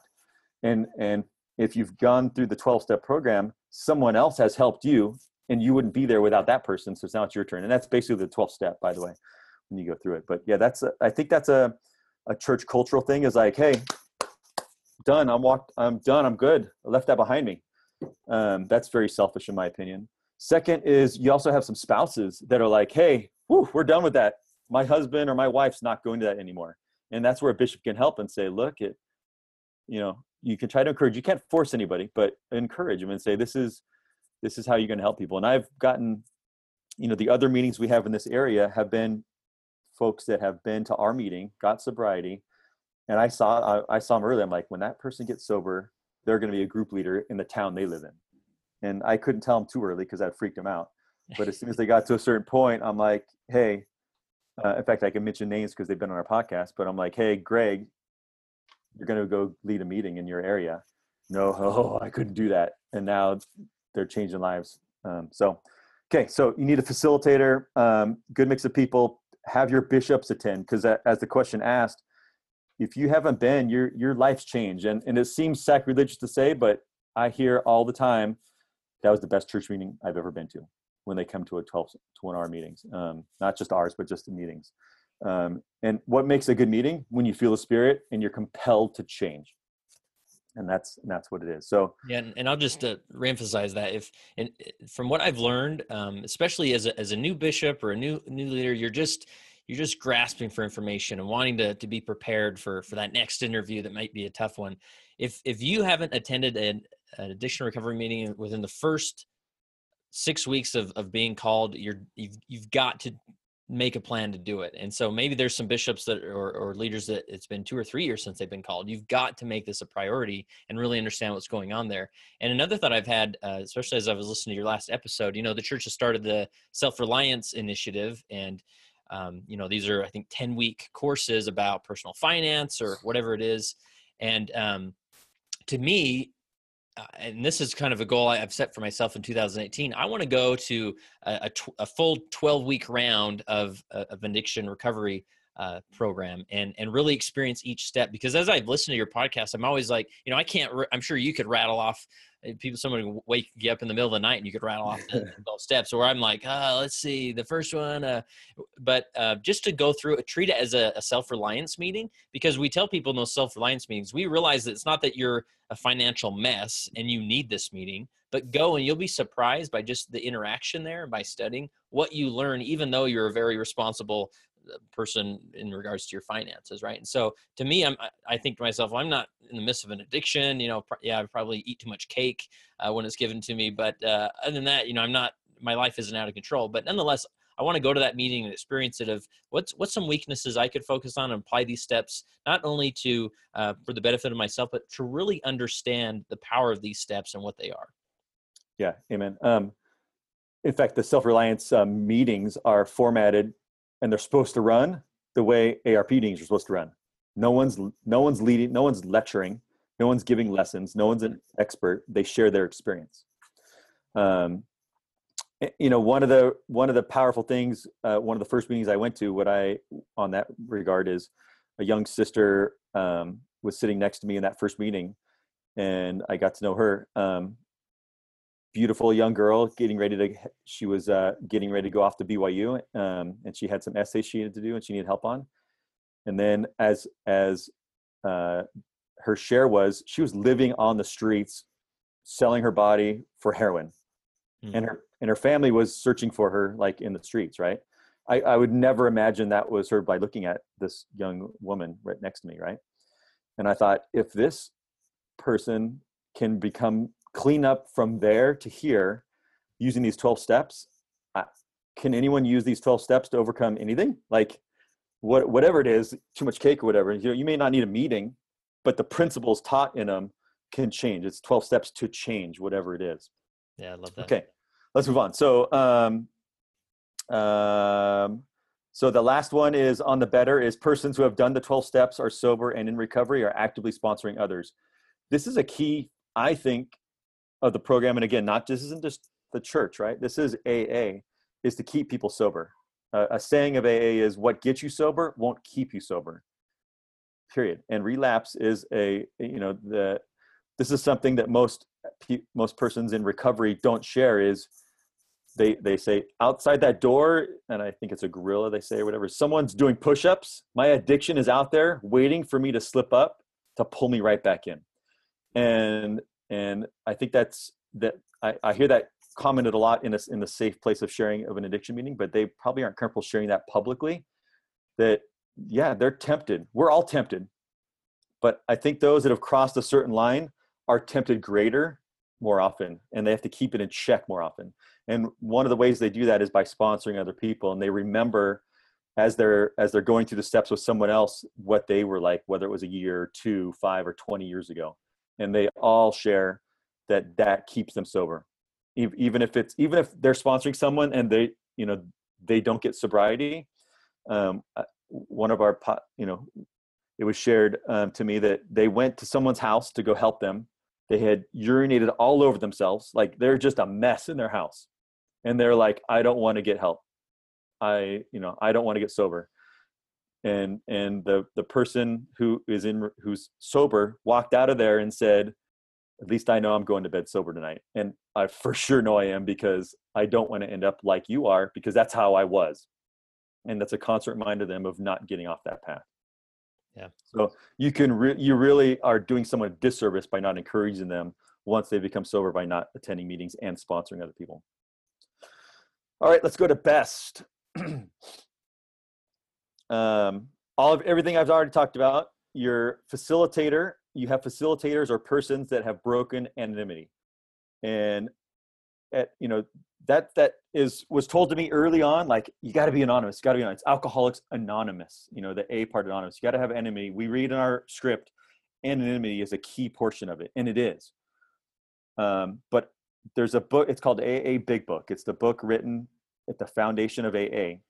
And the intro paragraph, like the second paragraph, says the reason why they were anonymous. This is the 1930s. They said the reason why we must remain anonymous is because we are too few in numbers. And we are business people. We are family people. We don't have the time and the capacity to take on the demand of everyone that's going to come to us if we broke anonymity. That's the reason. Because they need to, number one, focus on their sobriety. And if they get inundated with help, then it clouds, their number one goal is to remain sober. That was the reason. That blew my mind. And I asked a bunch of people, and I asked some old timers, and they're like, yeah. And it happened in our meetings is once someone breaks anonymity, a flood of people, because no one comes and talks to me as much as they talk to Jay. I go to a meeting, we both talk, and then we split up for question and answers. There's a line for people to come talk to Jay. And they always look around. They're like, okay, my brother, me, I've done this. They have a special way to connect with people. And so what you can do as a bishop, as a stake president, as a group leader, is talk to them and say, are you ready? And maybe you're only ready to break anonymity to someone in maybe outside your stake, or maybe just to bishops. I have a brother that struggles with same-sex attraction. And he says, and he happens to be an alcoholic, right? So he breaks anonymity on the alcoholic and the drugs, but not on the same-sex attraction.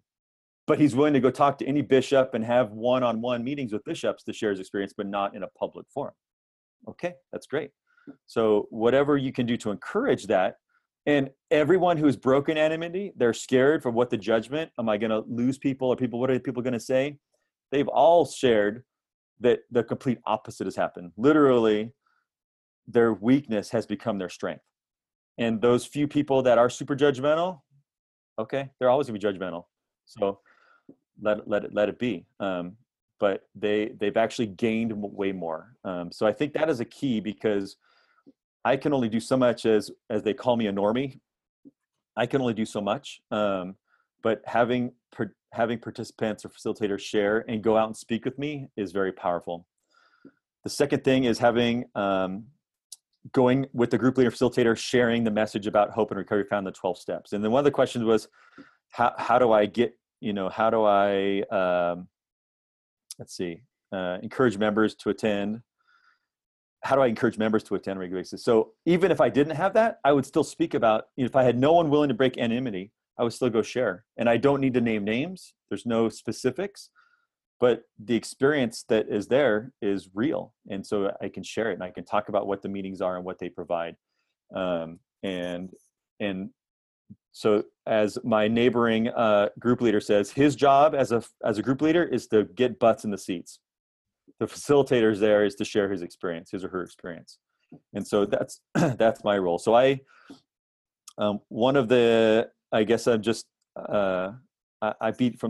shake the tree where it's at. I don't go to the stake president and say, hey, can I go speak to this? I go directly to the elders quorum president. Hey, can I come speak to your elders quorum?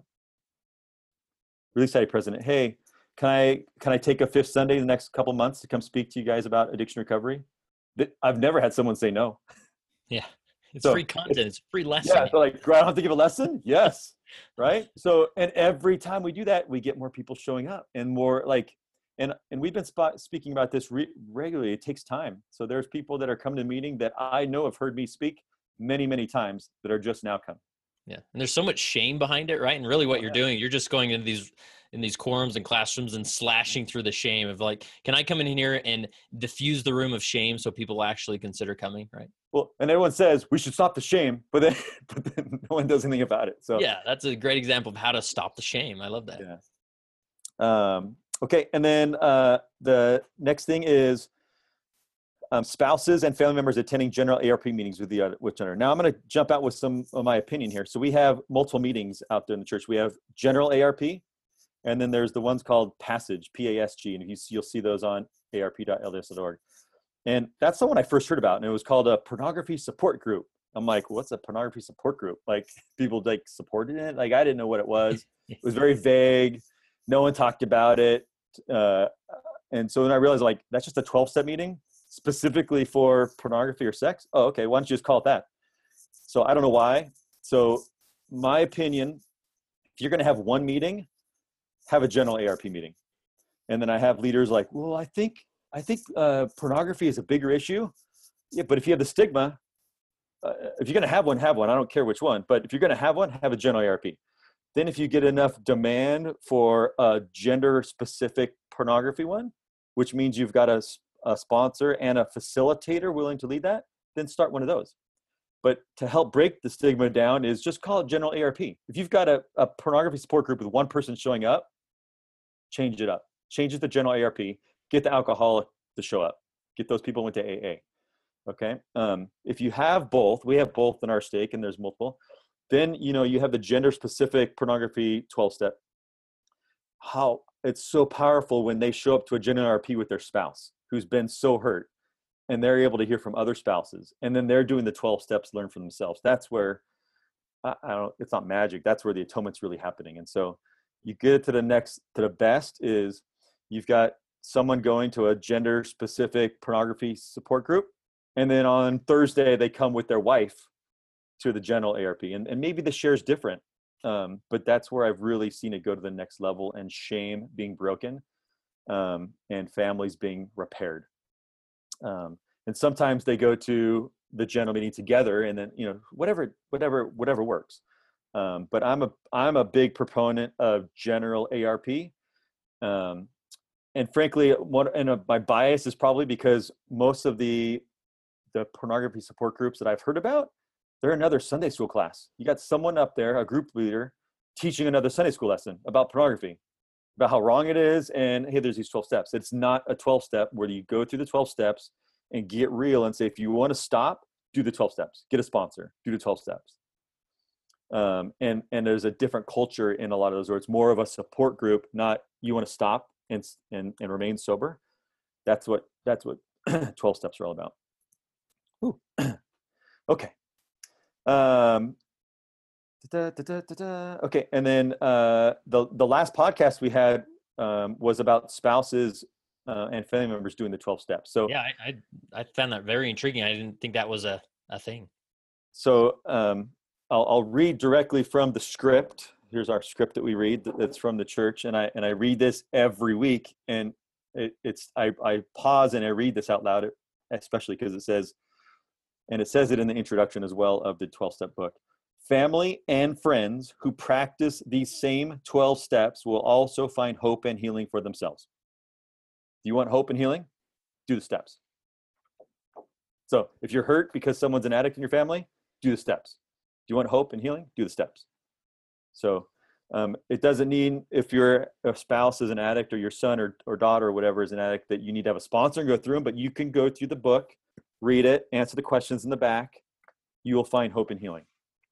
And one of the unique things is we've had more than a couple people come like, I'm just coming to support my family.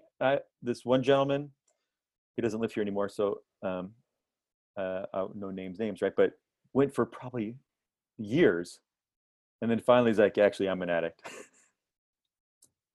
And then he just was too prideful to do step one to admit it. But he got hope from going to the meetings and doing the steps on his own for some other reason, something that he wasn't being directly honest with himself about, but then finally came clean with himself and got recovery. Love that. Should we go to some questions? Yeah, let's start with some of the questions that are coming in. I know you have some on your on your the handout as well. But one thing I want to make sure we cover, and we've covered a lot of these topics. I know there's a lot to talk about in the hour or so that we have, but go to the podcast that we did. I've linked to it on Facebook and in Zoom. It's called the What Every LDS Leader Needs to Understand About the Addiction Recovery Program, and listen to that interview that I did with Brad and Jay, and I think a lot of these we'll talk about more in depth there. But Brad, what can you tell us as far as the youth meetings? I mean, as far as youth are concerned, do we just send them to any ARP meeting and wish them luck? I wish I knew an answer to this one, but because the guide is specific and says youth shouldn't go. If they're above 16, they can come with a parent. But the reality is, and I just pulled up a statistic of when I was pulling up drug and alcohol, and I looked up on Fight the New Drug. FightTheNewDrug.com is a group of anti-pornography, and their statistic was 22% of online porn is viewed by kids under the age of 10. Now they have a category as under 18. So out of under 18-year-olds, 22% are under 10 years old that are viewing pornography online. So sometimes we're like, well, let's not address it till they're 16, 17. For many, that's too late. A lot of the pornography addicts we talked to, they all started 10, 12 years old. But the side is that's probably not appropriate to bring a 12-year-old to an adult meeting. And it's not appropriate for an adult to sponsor a child, be their sponsor. So my opinion is if it was my child and they're it depends on how mature they are. I would say, 15, 16 years old, I would bring them to a meeting. But like, if they're not going to go with dad, but they go with the young men's president, go. Right.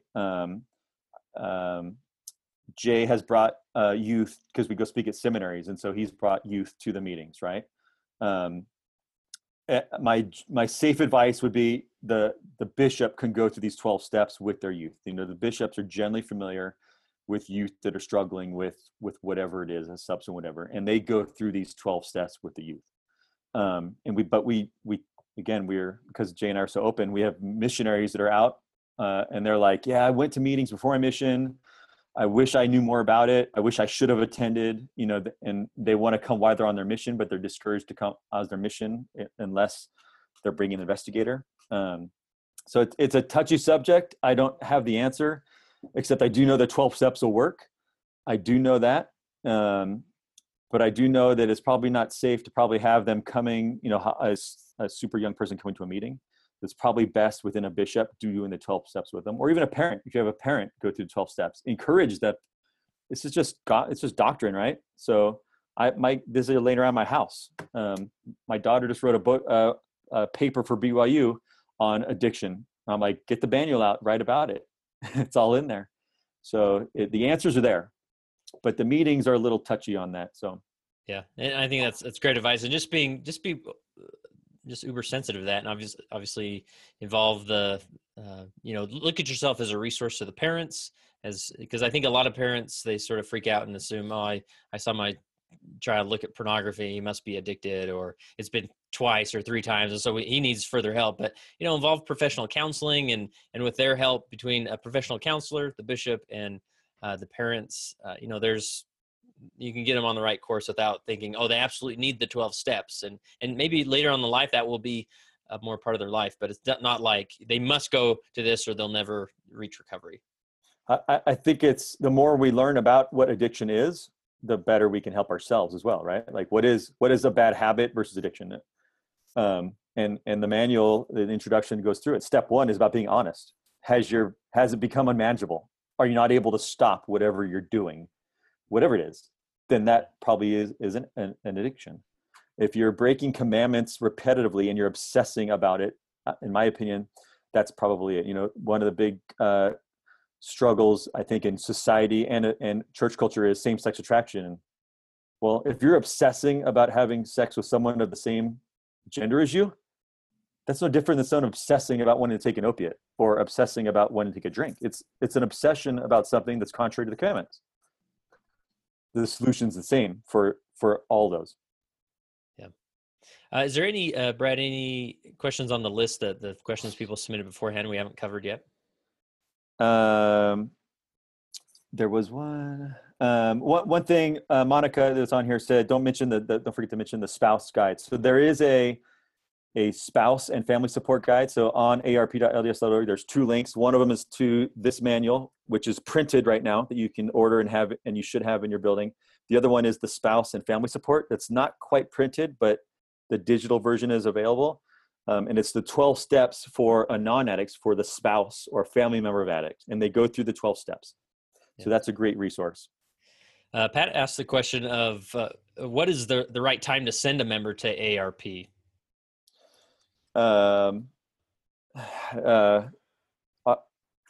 The step 1 is them being honest. So you mentioned, like, do we overreact? The only time it works, step 1, is someone self-identifying them as an addict.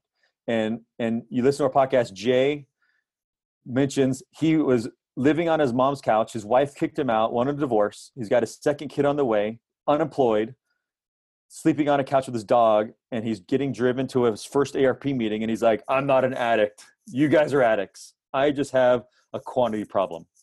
I don't have a problem. Almost every addict says that, up until the point to where they say, I'm an addict. So when's the right time is when they feel like maybe they're out of control. It's not, they're able to manage it. Maybe they're not ready to recognize it. So maybe it's, hey, let's go check this out.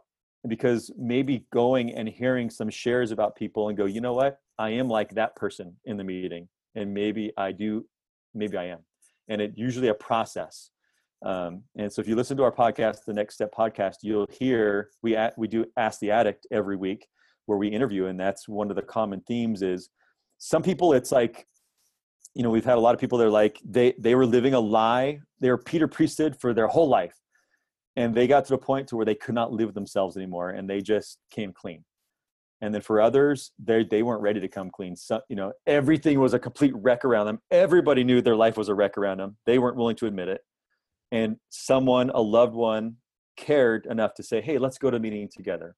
So if you are inspired and say, I think they might need it, go to a meeting with them. Say, hey, let's go together. I've never been. Let's go and see. And just sit and listen and see if they can identify with someone in that meeting. Yeah. And maybe that meeting is 1 or 2 persons, and it's a senior couple with their tag and their tie, and they're trying to give a Sunday school lesson instead of a 12-step meeting. Then go to another meeting. Go to ARP.LDS.org and find another meeting. Ask around, say, where are some other ones? Where are some ones where there's actually some people with a recovery that we could go visit? If it's worth saving a life or a marriage to drive an hour, I think it's worth. So people will say, I'll do anything to stop this. Okay, well, there's a meeting an hour from here. I'm not ready to do that. Yeah. But I think the point you're getting across is that it shouldn't be like something like the bishop is saying, no, you need to go to this meeting, and it's because I'm, that's part of the repentance process. You go to this meeting, you sort of need to step back and just let it unfold a little bit and encourage them and say, why don't we just go and listen to others' experiences? You may not be an addict. When the bishop inside's thinking, your life's a mess, you're an addict, right? Maybe you're not an addict, but let's just go and hear what other experiences are and determine if maybe it's something we should continue in the future, right? Most people, before they get honest with step 1, they've lied not only to themselves, but to everybody for a long time. My advice, if you're a bishop too, is when they go through the step 3 is when they mention to their bishop that they might have an addiction. And here's another thing. The more you talk about it, I meet with stake presidents, even, sort of presidencies, and they're like, yeah, I don't think we have an issue in our stake. We're good. Like, you have no idea. Like, go talk to your elders quorum presidents. Go down a little bit. These people are not coming in for their temple recommend interview. And if they are, they're lying. Trust me, there's people lying to you in your face for your interviews. If you're an addict, you're lying because you're lying to yourself, for one. Or to be a false assumption to assume that, there's a problem, but our bishops have it covered. They're meeting with the bishop. They'll be fine. We'll just, keep encouraging them. There's a problem there, and there is a place for this. This is an inspired program, and the church has developed it as it is, adopted it, right, as it is for a reason, not just because, hey, if by chance you do need this additional book or resource, here it is. But no, this should be definitely involved in any addiction process. Here's the thing. If you don't have a 12-step meeting around, go to an AA meeting, go to a secular AA, NA, SA, and a lot of our business go to both. And I've had group leaders like, I never do that because people smoke there. I'm like, yeah, but you got people dying. So do you care about getting around a couple of cigarettes? Like, do we want to save people's lives? Do we want perfection or do we want progress? Yeah. And maybe you get someone gets sober at an A meeting, go, great. Then you're going to come back and let's start an ARP meeting here. Like, think long-term. This isn't a short-term quick fix. And so some of these people in your area may be leading your meeting 6 months, a year, 2 years, 3 years from now. And maybe it's because you're in Wichita, Kansas, and there's no meetings, but you can get sober in an AA meeting and then apply the 12 steps in AA. Boom. I mean, this is not a quick fix. So think big picture. And maybe you're going to identify that person in your ward or your stake. It's going to be like, that guy, that girl right there is our facilitator in 2 years. And maybe they need to hear that inspiration, because I know Jay's mind is blown when he looks in that, when he sees, I'm blown, but like, these lives would not have been changed if Jay hadn't have gotten sober and broken enmity and led a meeting. That's just in our little area here. So that same thing can happen where you are. Awesome. Monica also says, encourage women to identify and go, even if it's a mixed gender meeting. ARP is a safe place for women, even if it's not a women's only meeting. Would you? This isn't a dude problem. Right. Yeah. This is, we're both succumb to the same temptations. We're different. Everyone's different. And that's true. So I think most of the stereotype is this is just a dude problem. Only dudes are addicts for sex, pornography, drugs, alcohol. No, we have equal in our meetings, equal. But that didn't take time. I think it was dudes at first, but it's not. It's same. Awesome. John asked, or let's see. Here's another question. As a leader who is also recovering addicts, what successful elements have you experienced in expanding influence beyond one-on-one mentoring? I'm not sure exactly what's being asked. Any thoughts on that come to mind, Brad? I don't know what he means by that. Yeah. Sorry, John. So I'd say the mentoring, one of the good questions is, how can we help the youth? Talk about it. A lot of people, and youth included, leave the church because they messed up and they don't think there's a way back. There's always a way back.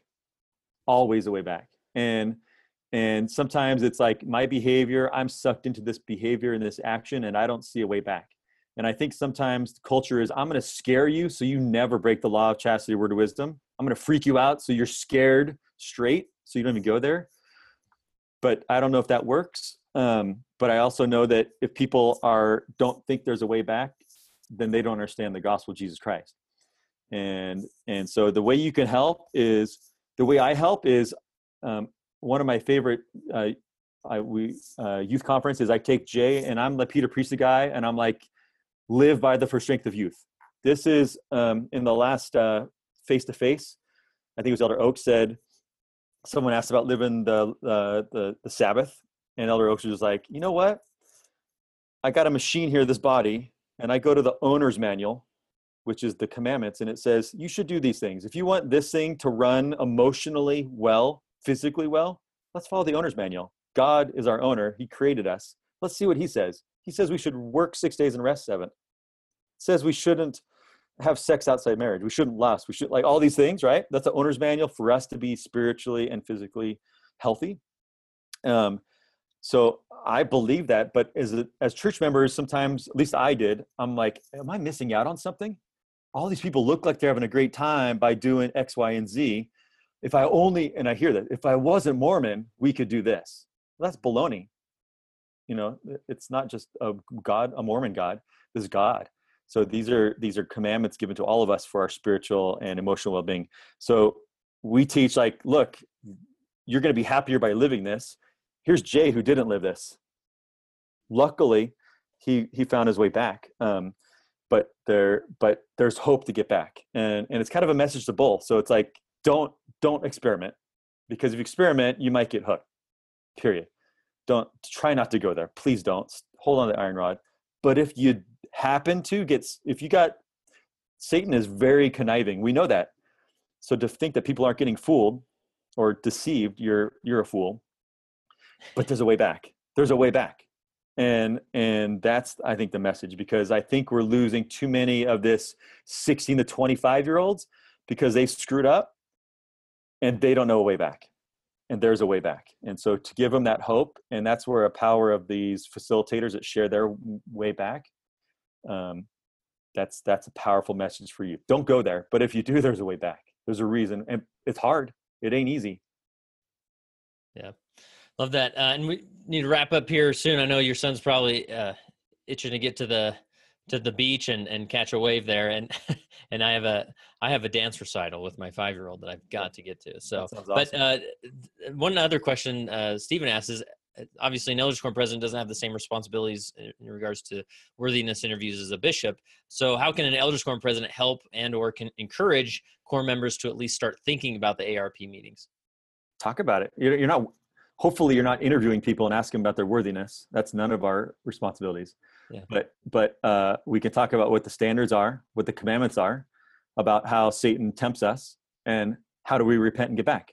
Yeah. And talk about, hey, if you're like starting from scratch, I'd be like, hey, did you guys know that this thing exists? Let's read what it says. How can this help people? Let's talk about it. Yeah. Do you know there's meeting? Let's pull up and see where the nearest meeting is. Okay. If you're an elders quorum president, reach out. Go, hey, facilitator, you're in 2 states away. Can you come talk to my elders quorum? Yeah.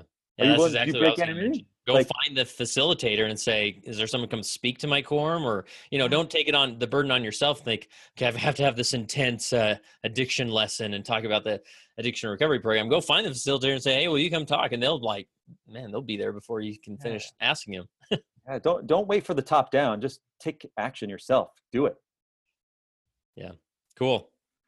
I think I had a couple more questions that I didn't. Yeah. Let's hit them.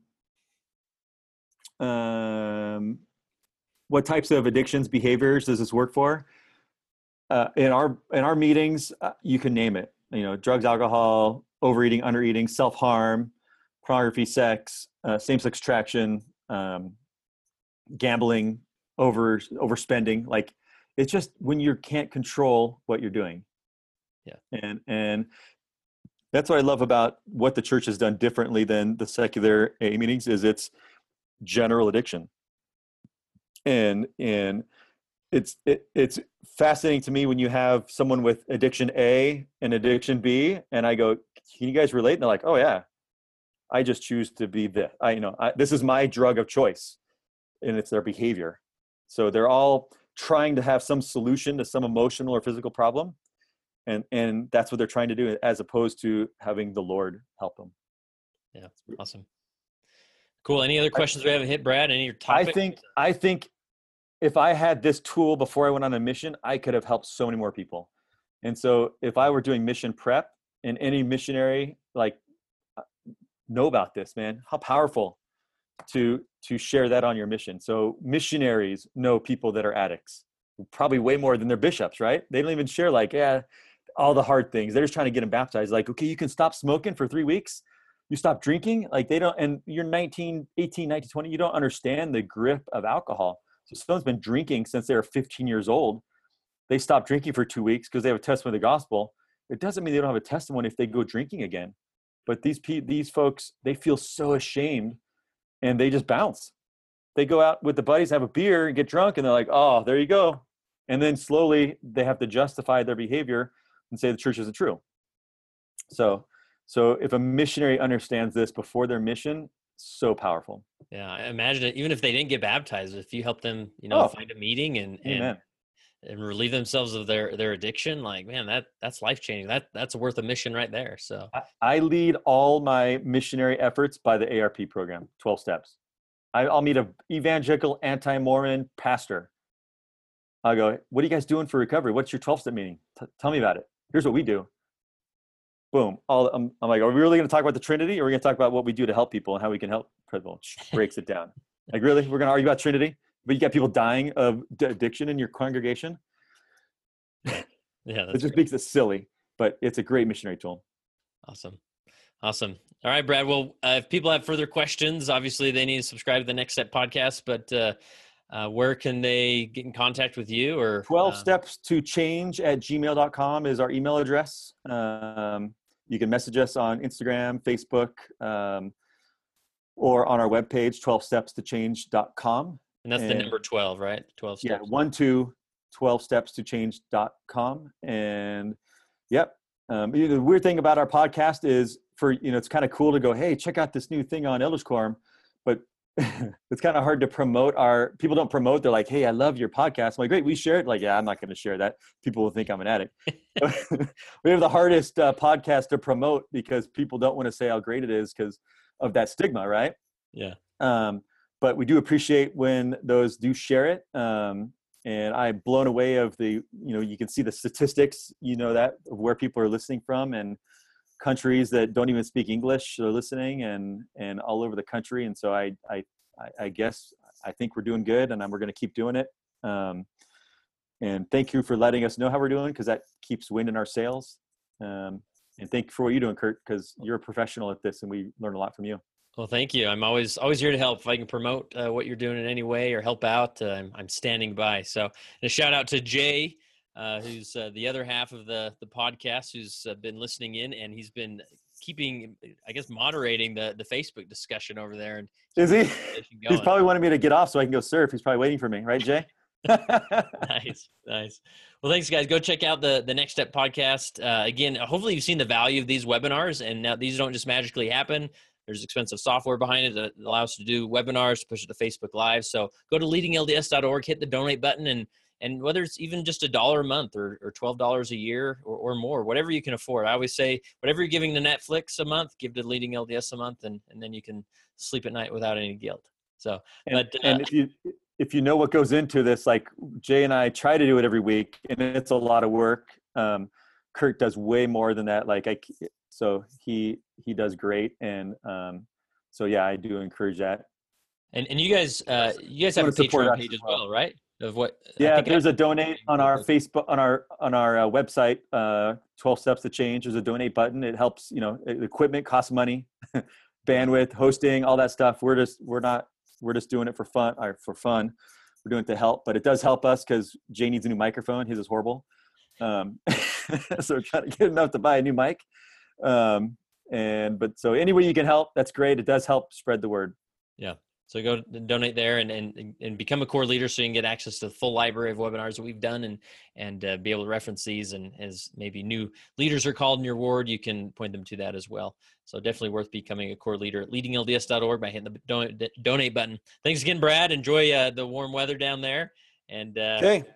We'll be in touch. Until next time, my friend. Sounds good. Bye-bye. Yeah.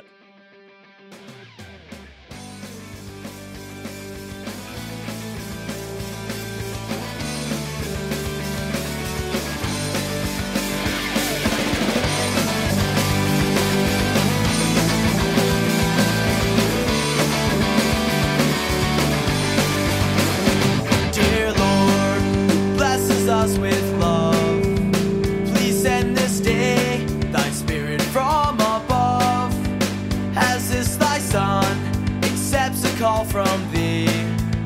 Help him, we pray, to learn humility. Direct his footsteps every day, and keep him ever walking in thy ways. Inspire him as spreads the gospel plan. Lord, hold him in the hollow of thy hand. In the hollow of thy hand, as he grows from boy to man, help his understanding deepen and increase. In the hollow